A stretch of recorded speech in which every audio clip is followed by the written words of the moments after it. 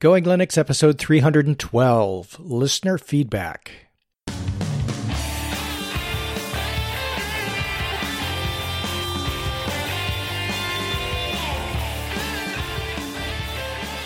Welcome to the Going Linux podcast. I'm your host, Larry Bushy. And I'm your co-host, Phil. Whether you're new to Linux, upgrading from Windows to Linux, or just thinking about moving to Linux, this podcast will provide you with valuable information and advice that will help you in Going Linux. We hope that you'll find this and all of our episodes helpful in learning about Linux and open source applications and using them to get things done. If you want, you can send us feedback at our email address at goinglinux@gmail.com or leave us a message on our voicemail at 1-904-468-7889. Today's episode is, of course, listener feedback. Hello, Bill. Hello, Larry. It's almost Turkey Day. It's almost Turkey Day as we're recording this, and it's past Turkey Day when you'll be hearing this, and we'll be gearing up for Christmas soon enough. Yay. The holidays are in full swing. Black Friday. Oh, did you have to say Black Friday? Really? Yeah, really? I can't even go to the stores during that day. Come on. Well, that's the whole idea behind Cyber Monday. Isn't that what they call it? I don't know. I just, in one day, last year, I went out and it was Black Friday or whatever they call it. And I was like, why is this place so full? Yeah. I walked in, I saw all the people, and I turned around, went back to my car and left. I'm not dealing with that. Were the tents and the camping equipment out front not a clue? I didn't see any tents. I just saw a lot of people with a lot of stuff and a lot of pushing and shoving. And I said, I'll just go out. I feel sorry for those poor guys that had to work in those stores that day. Oh, yeah, absolutely. Well, the folks that are getting overtime are doing just fine. Man. So, anyway, how's your work week going? Pretty good? Yeah, we're doing just fine. How about you? Same. It's work. Yeah, okay. Okay, we covered that. Then we can move right on. All right, let's start with Lyle. Lyle wrote us an email and he said, "Your podcast has been fantastic for me. Sent you a small donation." Well, thanks, Lyle. We appreciate that. Wanted to comment on the backup show. Major tidbit for all computer users, and this is big, bold font. He typed this in. Test your backup before you really have to use it. Wise words. He continues, a backup image with gparted is the best. Takes time to learn it and time to do it. Well worth it for a computer you spent much time setting up. TimeShift is an application that works for me. I'm not a power user, but I install all kinds of stuff. Unbelievably, I've only trashed my system once. TimeShift made going back to a good state super easy.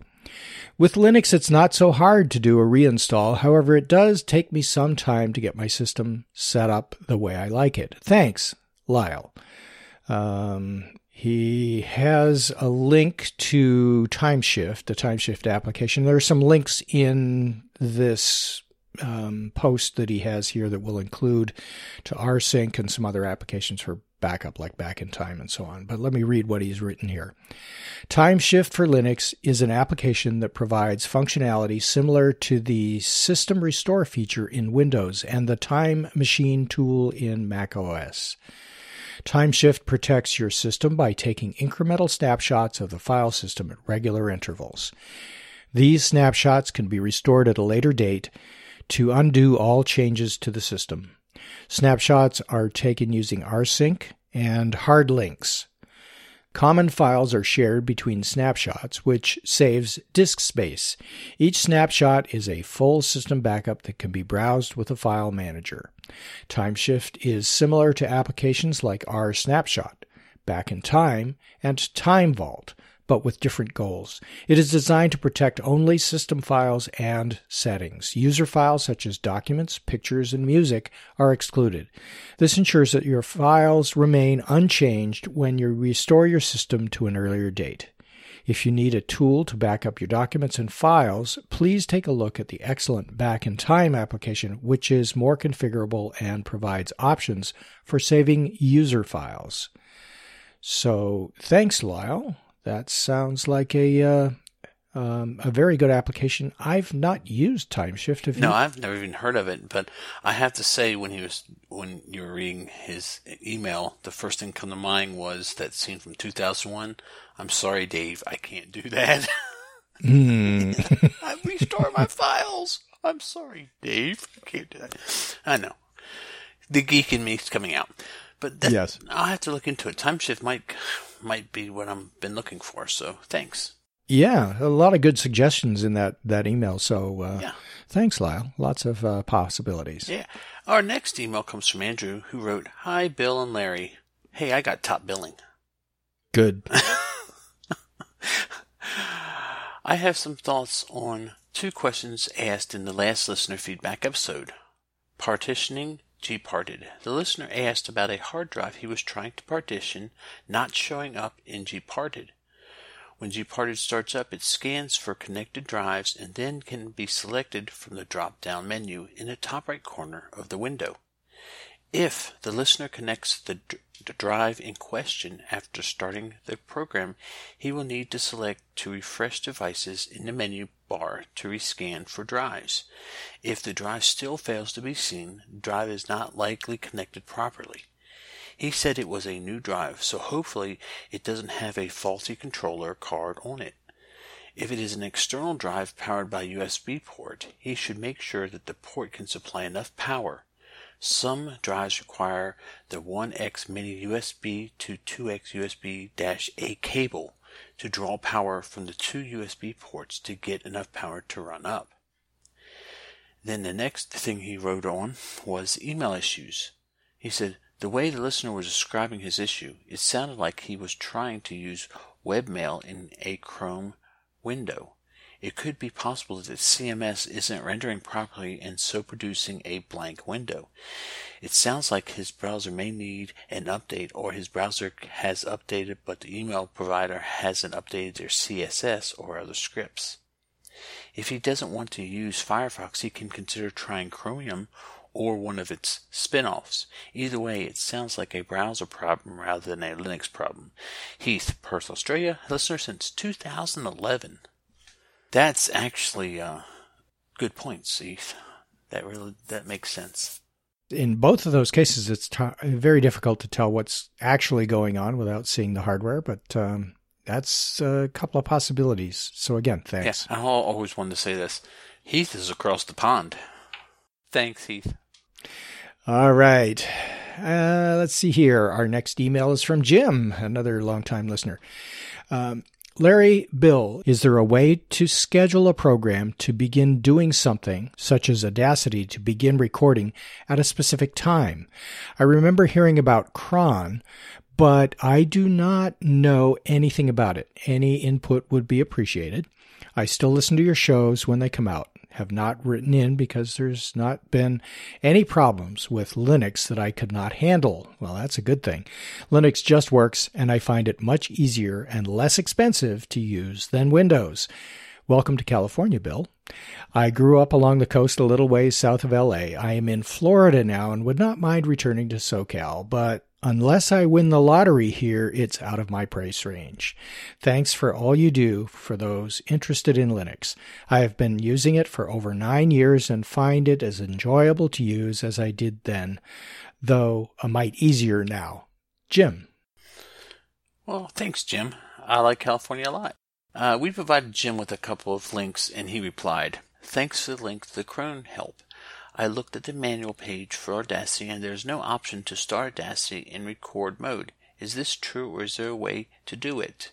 And Larry responded, and you wrote, not that you were aware of, the timer function may be useful, though, and then you provided him a link to the manual page for Audacity. Yeah, and specifically for a timer function that until I did the research, I didn't even know was in Audacity. I didn't know either. Yeah, apparently you can start a timer. What? Okay. That's just crazy. Yeah, I know.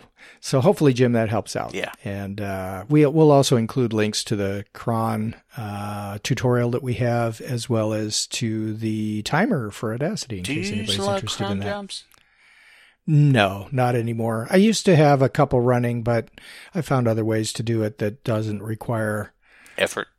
Cron job. Yeah, exactly. They're There's lots of ways to do automation in Linux, and right now I don't have a need for the cron jobs. But then again, I'm not doing a lot of stuff in the background, so it's a very valuable tool if you need it. That's for sure. Yeah, that's true. Okay. This next one will break up into two parts because Alan wrote us a long email, which we like long emails. It just takes us a little longer to read them, that's all. Alan wrote, Larry and Bill, first of all, I have been listening to Going Linux for a couple of months. I found it through the Stitcher app on my phone, and I found it enjoyable and insightful each time. Thank you. As stated in the subject line, I'm writing to primarily comment on the feedback from a listener, Madison, I think, who mentioned wanting to use an application like Scrivener on Linux. You guys recommended Scribus or Scribus, I'm still not sure how to pronounce that, as a possible alternative from the perspective of a desktop publishing solution.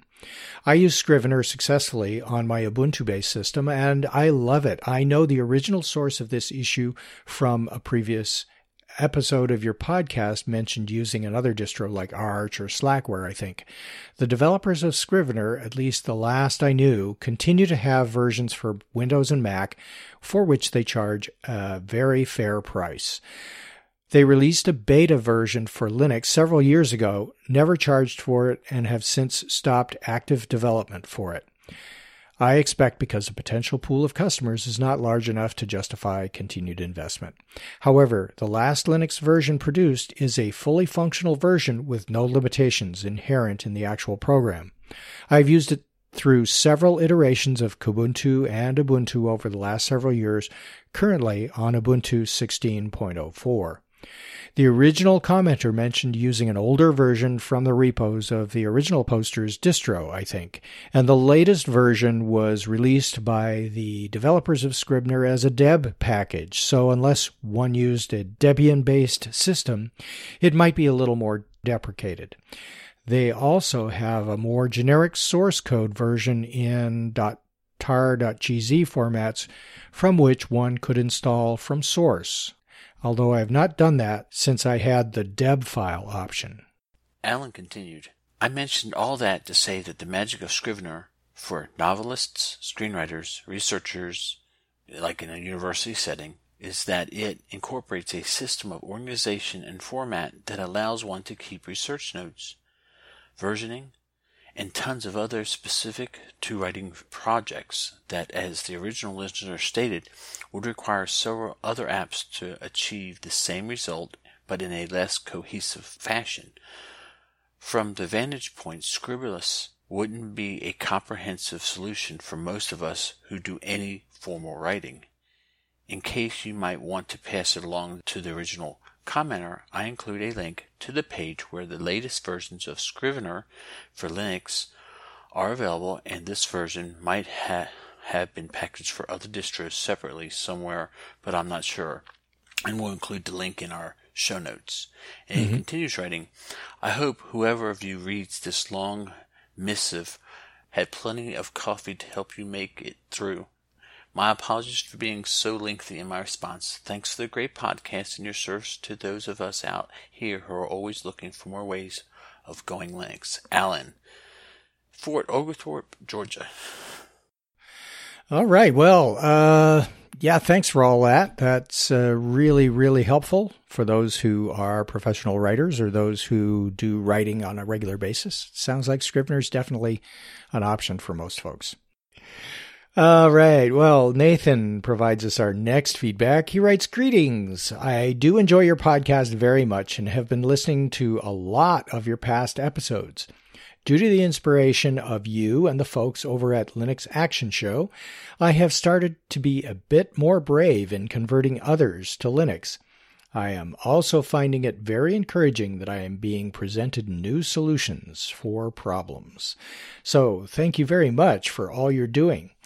I was going to offer that I am a little surprised to see that there are Linux distros that don't have the firewall up by default. I think it is one of the reasons why I've become such a fan of OpenSUSE. They seem to, by default, have user security in mind. Sure, it might make setting up other services more difficult, but if you don't know what you're doing with the firewall, I would recommend that you don't set up services. Perhaps it might do all distros well to educate users on proper security practices. Just my 2 cents. Thanks again for your time and effort on your podcasts. It is much appreciated. Cubicle Nate. Cubicle Nate. What a cool name. Well, thanks, Cubicle Nate. And there are a lot of Linux distributions that provide the firewall by default, but don't enable it by default. And unlike OpenSUSE, I think those distributions, including Ubuntu, think that putting a barrier to ease of use, like a firewall, in place, especially when it's not really needed for the most part in Linux, is something that they'd rather not do to especially new users. And Ubuntu is geared more to the new user than OpenSUSE is. And OpenSUSE is part of the SUSE project, and they have their focus more on security in the enterprise, in companies and organizations that would use SUSE Enterprise Linux more than OpenSUSE. So I'm not surprised that they enable the firewall. They have some other things in place by default that can trip you up if you're a new user and you don't know that they exist. So I don't really recommend OpenSUSE for new users because of that. But it is definitely more secure than most other Linux distributions that don't have those firewalls enabled by default. Now, in defense of OpenSUSE, I like OpenSUSE. And, I do too, yeah. And I've installed it. I run Ubuntu right now, but I've installed OpenSUSE, and I never had an issue of getting on the internet or connecting things, so I don't know. That's just me. Yeah, and I used OpenSUSE before I knew Ubuntu existed, and I liked it a lot, and I really didn't have any trouble either, but then again, I ran across the security setup quite early on in my discovery of OpenSUSE, and although I did not really have any problem finding the directions or following the directions on how to overcome what was file access problem, I think is what it was.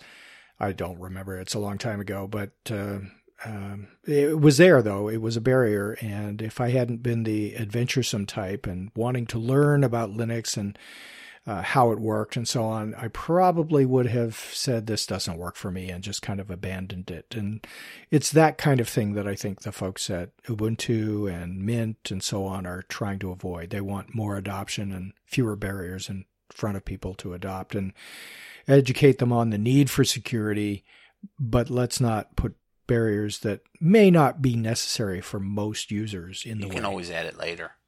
Exactly. I think that's their philosophy. Well, if just a little FYI is OpenSUSE was the first distro that I actually broke thoroughly. What's this do? Oops, the whole system broke. Okay, don't do that again. I think Windows was the first distribution of any operating system that I broke. No, I'm just talking about Linux. I mean, I've broken a lot more than that, but I was running OpenSUSE when I broke my first system, and that was because, what's this do? Whoops, I shouldn't have done that. Yep. Anyway, our next email comes from Ambrose, and he wrote, Larry and 73. That would be you. This is going to be interesting. Recently, I was reading on the Hacker News about MBR Filter, a Windows-only program for write protecting the master boot record, or basically sector 0 of the hard drive. The article's take was that ransomware is now starting to attack the master boot record, but of course there are plenty of other reasons for wanting to protect the master boot record. So, this got me thinking, and believe me, no one really wants to see that. Okay, I did not say that. That's what he wrote. Is there any way on Linux to write protect sector 0? I wrote a small script to save a copy of my master boot record in case I ever needed to restore it, but write protecting it would be even better. Thanks for the show, 72 and a half. 72 and a half. Oh, man. Okay, thanks, Ambrose. Stupid question. I thought all the changes to the new secure boot and everything was supposed to kind of minimize that, Larry. Yeah. Well, and that may be what he's referring to on locking the master boot record. But, secure boot, you need to bypass it in order to install Linux, or, there needs to be something in the distribution that allows you to bypass that automatically as part of the installation. So secure boot is a great idea, except the way they've implemented it prevents you from installing another operating system on the computer. Mm-hmm. So it doesn't work for Linux, unfortunately.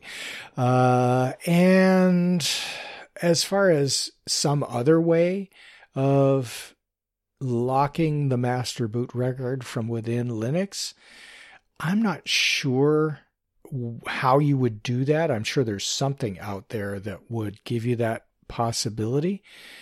So if there is a good solution for it, it's going to be something probably that would be implemented at the grub level, which is the bootloader level, or something like that. But I'm not an expert in any of this, so I really don't know how you would go about doing that. And whenever that occurs, where Bill and I don't know how to do something, we toss it back to our listeners. Anybody out there know how to lock the master boot record from within Linux? The only thing is the master boot record needs to be able to be written to in case you add devices and stuff, because isn't that what tells the computer what devices need to be started up? And if you add or take something away, I mean, isn't it kind of growing with additions and stuff? I'm not sure how that works, quite frankly. Me either. So I'm sure I just put my foot in the mouth, so please flame me all you want. But yeah, master boot record, I've never had an issue with Linux with the master boot record as far as being infected. I had one machine that had a master boot record infection, and I had to just blow the whole system away, and it was Windows, of course, and restore it, and had just wipe everything because it was just persistent. But I've never, to my knowledge, had any problems with master boot record problems with Linux. So that's just, I don't know if Linux looks at it differently or whatever, but a program that affects the master boot record on a Windows machine, even if you have like a Linux partition, like some of us have a dual boot system, Linux is just going to ignore it because it's a Windows program. Who cares? Anyway, just thinking about how this works logically, you need the master boot record functional for the system to boot up. And as long as nothing has changed in your system, you could lock the master boot record and it'll start just fine, and leave it locked when you're operating the computer. That should work just fine. But you do need to be able to edit it if your hardware changes or if your configuration changes somewhere or another so that it will boot properly. But how to go about doing that, I don't know. Certainly your script that saves a copy of the master boot record in case you need to restore it is a good way to handle that, I would think, at least.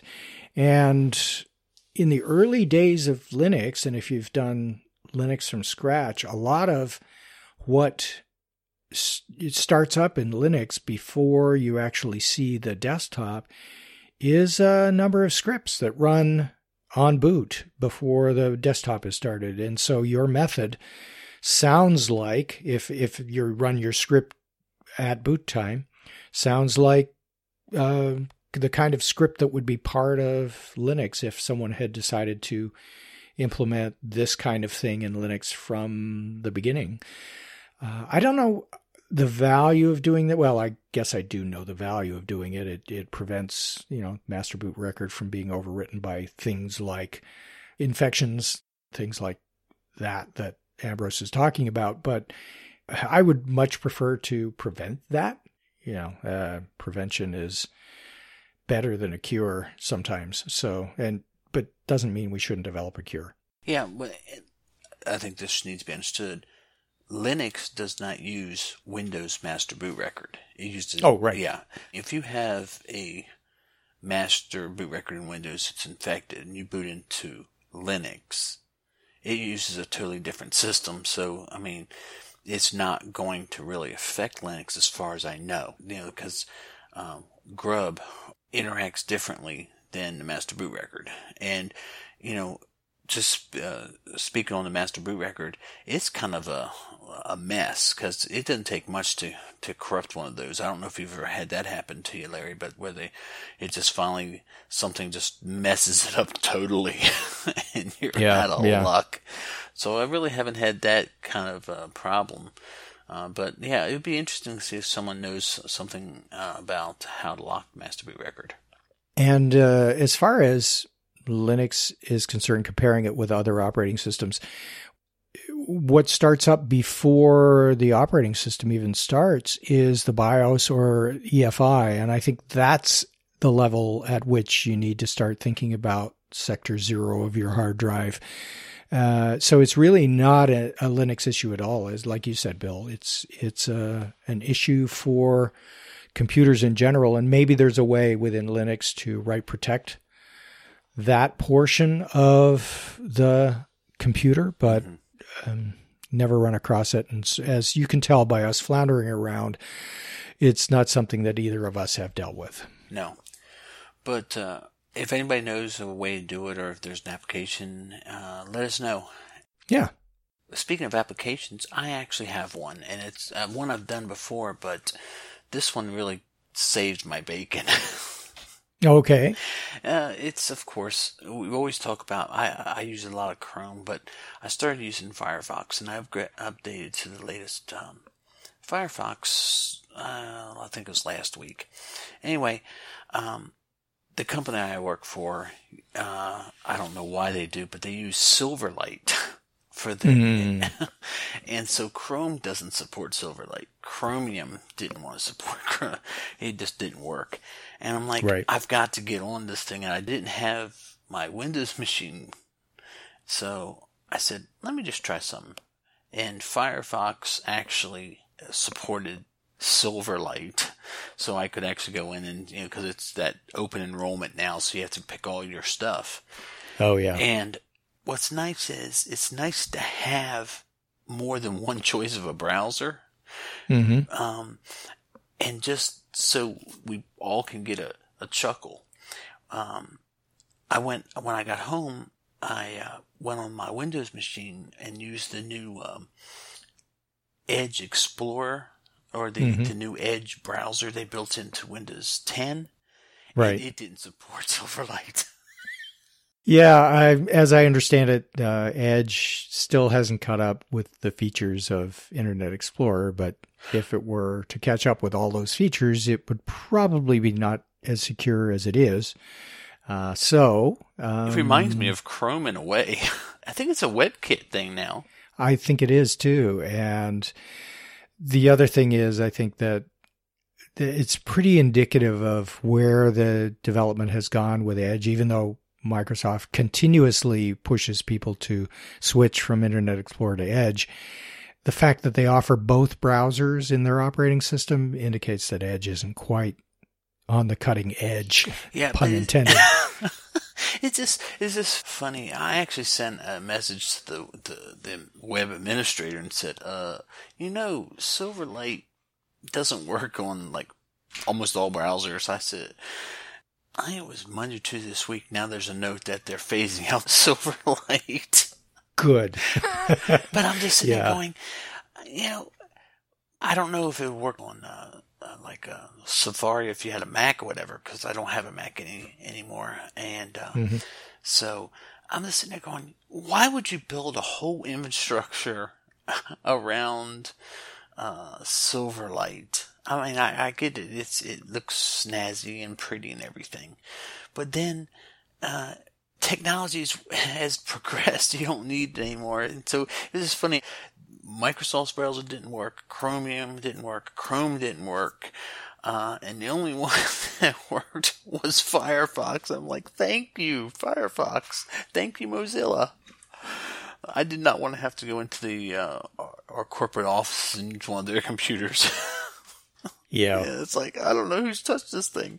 But it was just really funny that when I tried to use Edge, it wouldn't work. Right. So right, Microsoft exactly. product doesn't work with the Microsoft product. Well, that kind of happens more frequently than you would think. So do you have an application pick today? Well, yeah, as I've been thinking about it, I've been using an application that many folks don't even know exists on their computer because there's nothing in the menu to select it, and it's something that really kind of runs in the background when you need help with your computer. And by way of background to what this application is and does, I've been working on developing some help for one of the Linux distributions. And I found that, at least on Ubuntu and Ubuntu-related systems, the help system, when you run it, uses a program called Yelp. And it's not the restaurant reviewing application. It's an application for Linux that is the help system. So to launch it, you would go to any application and hit F1 to get to the help system, or you can also go within the application and go to their menu and go to help topics or whatever it is on that application. Or you could go to a terminal and type in the word Yelp, and it will launch the Yelp system. And if you do it from the terminal the way I suggested, it's not going to have anything in there in terms of help, but it will allow you to go and find all of the help topics for all of the applications that you have in your distribution. And if you don't have Yelp installed on your system, then maybe your distribution uses something else for its help system. But Yelp is my application pick. I'm not sure many people would even know that it exists. Well, I didn't know it existed. But then again, reading? Ugh. Yeah. Well, hey, sometimes you need to find an answer to a question, and sometimes the help topic on the application you're using is the right place to go. Sometimes going to a forum or it's called Google. asking the Going Linux podcast folks, or even Google, or DuckDuckGo or whatever. It's just a lot more effort than tapping F1 and looking for the topic. So anyway, that's my application pick. Not enough keys. Okay. Yeah. Keyboard. That's what I use. Keyboard is bad. Yelp. Come on. I love keyboard shortcuts. Shortcuts. All right. What's our next episode? Let's see. Going to our list of upcoming episodes, I think our next episode will be something around getting support for Linux computers. What a timely topic. How to get support for Linux and its applications. Okay. Wonder where that inspiration came from. Until then, you can go to our website at goinglinux.com for articles and show notes, as well as links to download and subscribe. We are the website for computer users who just want to use Linux to get things done. If you like, you can participate directly with our friendly and helpful community members by joining the discussion in our Going Linux Podcasts Google Plus community. Until next time, thanks for listening. 73.5.